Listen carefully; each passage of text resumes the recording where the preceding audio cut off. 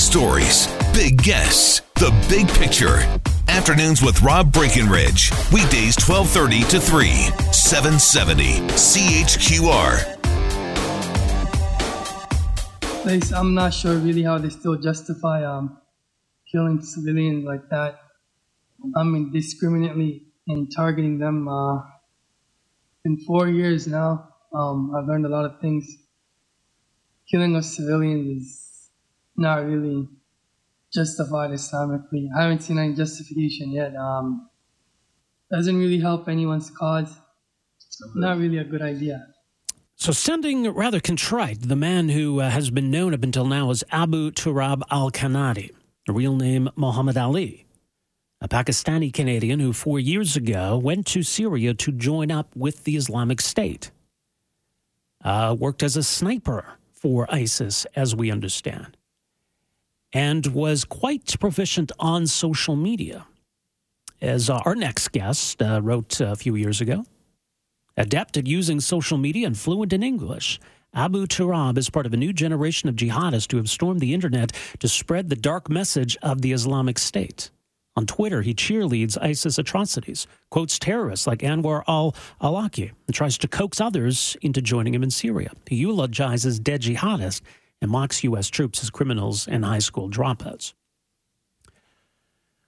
He wrote in August of 2014, "Can't wait for the day Islamic State beheads the first American soldier. Soccer, anyone?"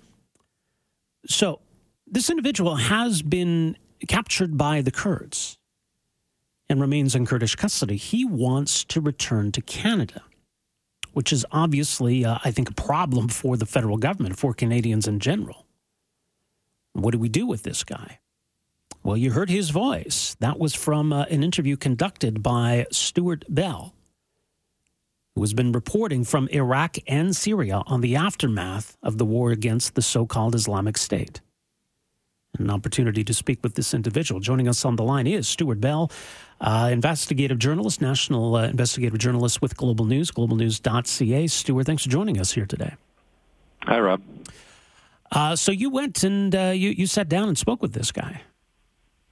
Yeah, I heard a few weeks ago a rumor that a Pakistani Canadian had been captured by the Kurdish forces in northern Syria and was able to speak to the Kurdish forces in that part of Syria, who confirmed it. Yeah, they said they had him, and so I set off to see if I could track him down and meet him.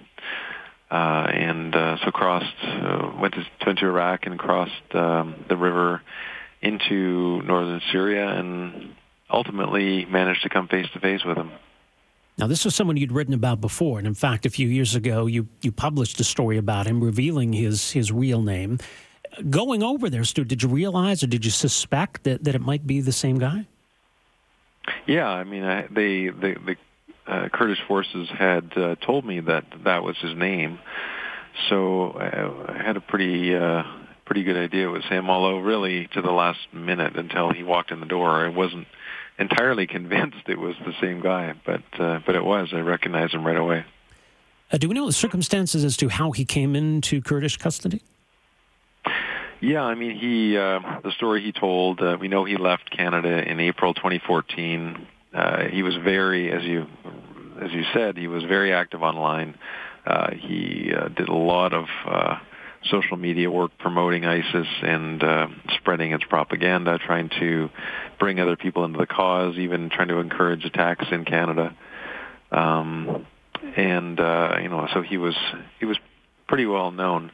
He says that he claims that he'd spent most of the conflict in a sniper unit with ISIS, but that he eventually came to become disenchanted, I guess, with ISIS as an organization. And around the time that he left, ISIS was under tremendous pressure. In that region, they've been subjected to an air campaign as well as the ground forces of the Kurdish fighters. And so he left where he was. He with his wife and two children, both born in Syria, and he was trying to cross into Turkey, thinking that from there he could get back to Canada. But the Kurds have that area pretty well sealed off with checkpoints, and as a Pakistani Canadian, he was, I think, quite easily identifiable as not a local, and was picked off by the Kurds, who put him in prison, and he's still there. Now, are the Kurds trying to wash their hands of him? Have they reached out to the Canadian government? The Kurdish forces in that area have 900 foreign fighters from ISIS in their custody, as well as, I think, 500 wives and over 1,000 children. So they're really feeling like they have their hands full. They don't have the infrastructure to really be able to properly deal with that number of prisoners, and so they're asking respective governments to take back custody of these people. But according to the Kurdish officials we spoke to, there were some initial negotiations with some initial talks with Canadian diplomatic officials, but there's been nothing. There's been no resolution, and it's not entirely clear why. Now, is this guy a Canadian citizen? Yes, he immigrated to Canada with his family at the age of 7 or 8, and has lived in Mississauga ever since. So yes, he's a Canadian citizen. Right. Well, I mean, even from your own conversation with him, it sounds like he anticipated that he would be arrested if he showed up in Canada. I mean, he left to go join ISIS. That's a crime. I mean, there's a lot that he's done that we could prosecute him for. But is it, easier said than done? Yeah, I mean, he is resigned to the possibility that if and when he arrives back in Canada, he will be arrested and charged with terrorism offenses because of what he's done, and also what he's done pretty openly. I mean, he was online admitting to having done certain things. But it's still not a guarantee that he could be charged. I mean, as we've seen the last couple of years, the RCMP has not had an easy time trying to bring cases to prosecute in cases where Canadians have gone abroad and taken part in foreign conflicts and terrorist activity, and just because of primarily how hard it is to collect evidence in a war zone that is strong enough to be able to present in a Canadian court.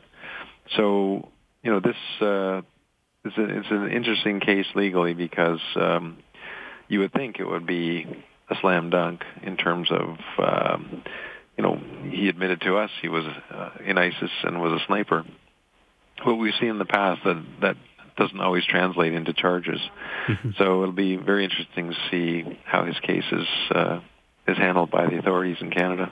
Yeah, it seems like kind of the paradox in all of this, that it's almost easier to arrest and charge somebody who has tried to leave but was unable to, as opposed to someone who actually successfully traveled to Syria and joined up with ISIS. That's more difficult, strangely enough. Yeah, it's exactly true. I mean, a lot of the terrorism charges that we've seen related to ISIS and Al-Qaeda in Syria and Iraq have been cases where people were either caught leaving, trying to leave, or suspected of about to leave, or were intercepted overseas and turned around and brought back to Canada. In terms of people that went overseas and took part in the conflict and came back, it's been much more difficult. So, I think if you look at this case, you'll see that there's a lot there, but it's still not a guarantee that that he will be prosecuted. Now, for what he's saying, I mean, he comes across as contrite. He comes across as someone who has kind of seen the error of his ways, but it's also very convenient what he's saying. And what is the possibility, do you think, that he's saying what he thinks he needs to say, and it doesn't necessarily reflect any change in ideology on his part? Yeah, well, in fact, he's only contrite to a certain degree. He's not happy with ISIS, that's clear. He's had it with ISIS. He's fed up with ISIS. But he doesn't really apologize. He doesn't. I even asked him directly, do you regret what you did? And he wouldn't even go that far. He just said something about, you can't just go around banging your head against the wall. So it's really not clear whether or not he has genuinely abandoned his commitment to the ideals of fighting and accomplishing what ISIS set out to do, or if it's just this particular organization that he's fed up with. So that's something that he would have to, if and when he gets back to Canada, there would have to be a risk assessment done by the authorities at the least to just to see where his head's at. For now, though, he remains in Kurdish custody. Yep, the Kurds are holding him in a prison where there are a bunch of other foreign fighters being held.